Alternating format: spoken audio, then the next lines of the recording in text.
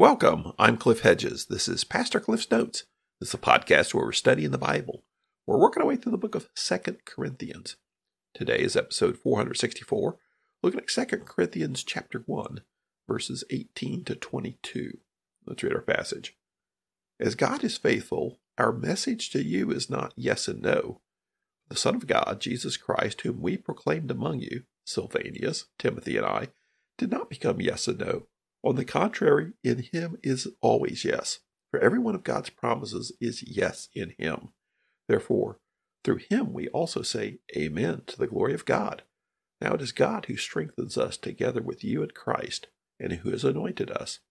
He has also put his seal on us and given us the Spirit in our hearts as a down payment. This is 2 Corinthians.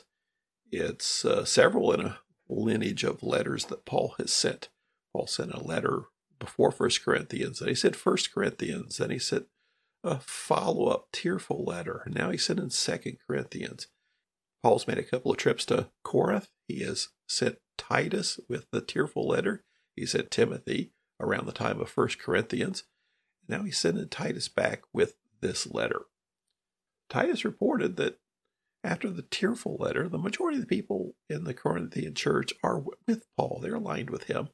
But there's still a sizable minority who are not, and Paul's letter here is trying to resolve that. He's trying to restore their confidence in him. Corinth is a strategic city, and the church in Corinth then is a strategic church, and it's necessary for them to be healthy, to be grounded in the gospel, to be united in service to God. So he's trying hard to resolve things in Corinth. Now, he's defending his actions as far as his travel plans. They seem to think that, or at least his group seems to think, that because Paul changed his travel plans, he said he was coming, then he didn't come. He just sent a letter via Titus. So you can't trust Paul, or he doesn't care about us, doesn't think we're important. And Paul's trying to tell them, okay, I had to change my travel plans because things change, and there's a reason to all of this. And now he's shifting gears here in this discussion that although Paul changed his travel plans, well, God is still faithful. And God is the one who has guided Paul in all of his dealings with the Corinthian church. So his message here is, if God is faithful, then God's messengers are faithful. If you trust God, then trust us. We're the ones that told you about God to begin with. So trust us in this. So let's dive into it. Verse 18. As God is faithful, our message to you is not yes and no. This is a follow-on to that previous comments he made about accusations. He says yes, yes, and no, no at the same time.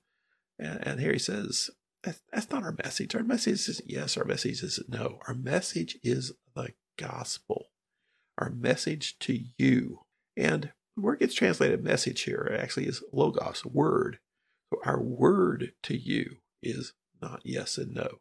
He's being intentional probably here with the use of the word logos, word, because we often refer to Jesus as the word.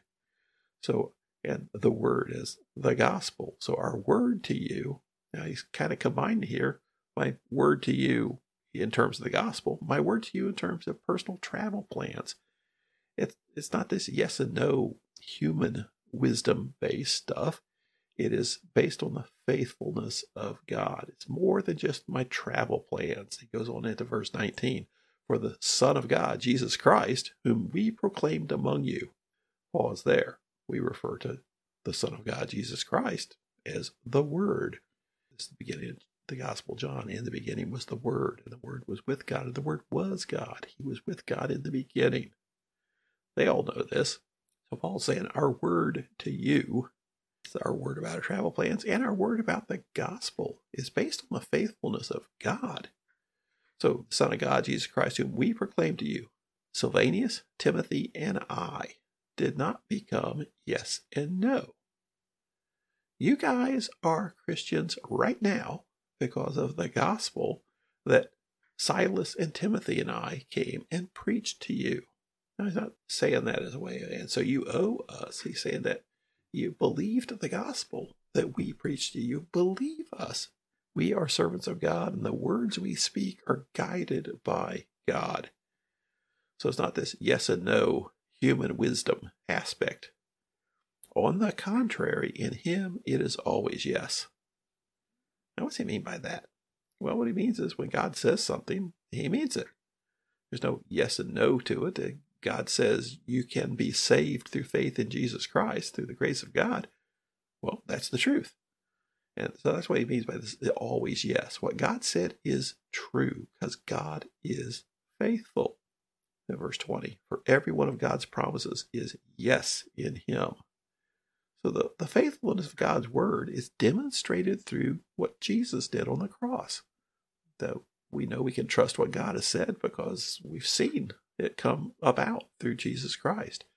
God has said it and proclaimed it, and then it's proved through the cross, the death, burial, and resurrection of Jesus Christ. He continues in verse 20, therefore, through him we also say amen to the glory of God. Now, when he says amen, he doesn't mean the end of a prayer. For us, that's normal when you say amen, to show that that's the end of the prayer. But amen, it's a Hebrew word, and it means surely. So be it, something like that. So when something is said that everyone agrees with, you say, so be it, amen. And we say amen to the glory of God. Well, what's he referring to there? Well, the glory of God was demonstrated through Jesus Christ. Now, what's Paul's argument here? God is faithful. It's all been proven through what Jesus Christ has done. We are messengers from God. We're the ones that brought you the gospel. You know you can trust us. You've seen God's faithfulness through us. Trust us. Now, verse 21. Now it is God who strengthens us together with you in Christ and who has anointed us. Continuing in 22. He's also put his seal on us and given us the Spirit in our hearts as a down payment.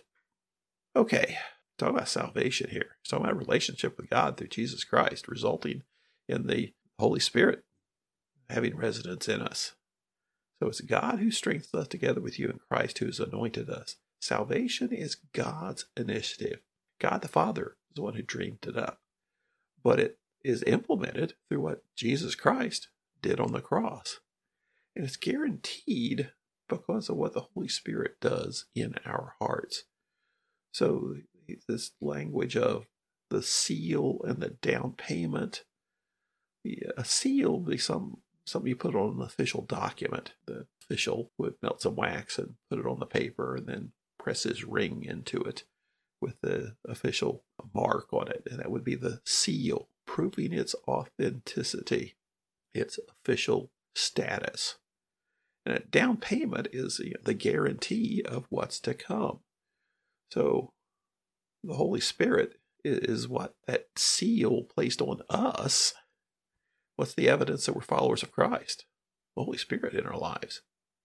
We can say all the right things and kind of do all the right things, but it's the actions of the Holy Spirit in our lives that are the true evidence that we are followers of Christ. It's not that you walk to the front of a church service. It's not that you prayed a certain prayer. It's not that you got baptized. It's the Holy Spirit, because that's God's doing. All that other stuff is our doing.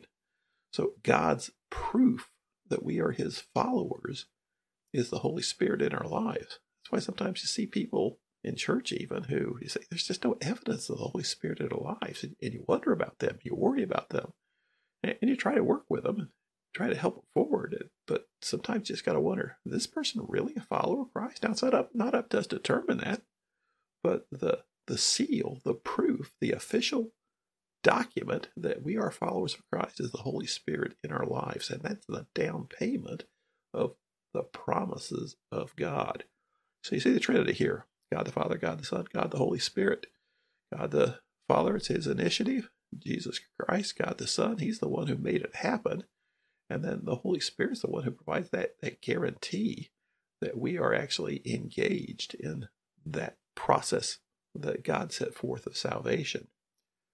All this seems like a side trip in Paul's argument because he's going to get back to his travel plans in the next section. But at the core of it is you trusted enough to come to faith in Christ. You recognized we are messengers of God, and you trusted God's faithfulness in accepting the message of the gospel. And as God's messengers, you can trust us. And so we're not just willy-nilly changing travel plans. We're following God, and his faithfulness is what you really need to count on. So you can trust God's messengers because you can trust God. Thanks for joining me. Join me again next time as we continue working through 2 Corinthians.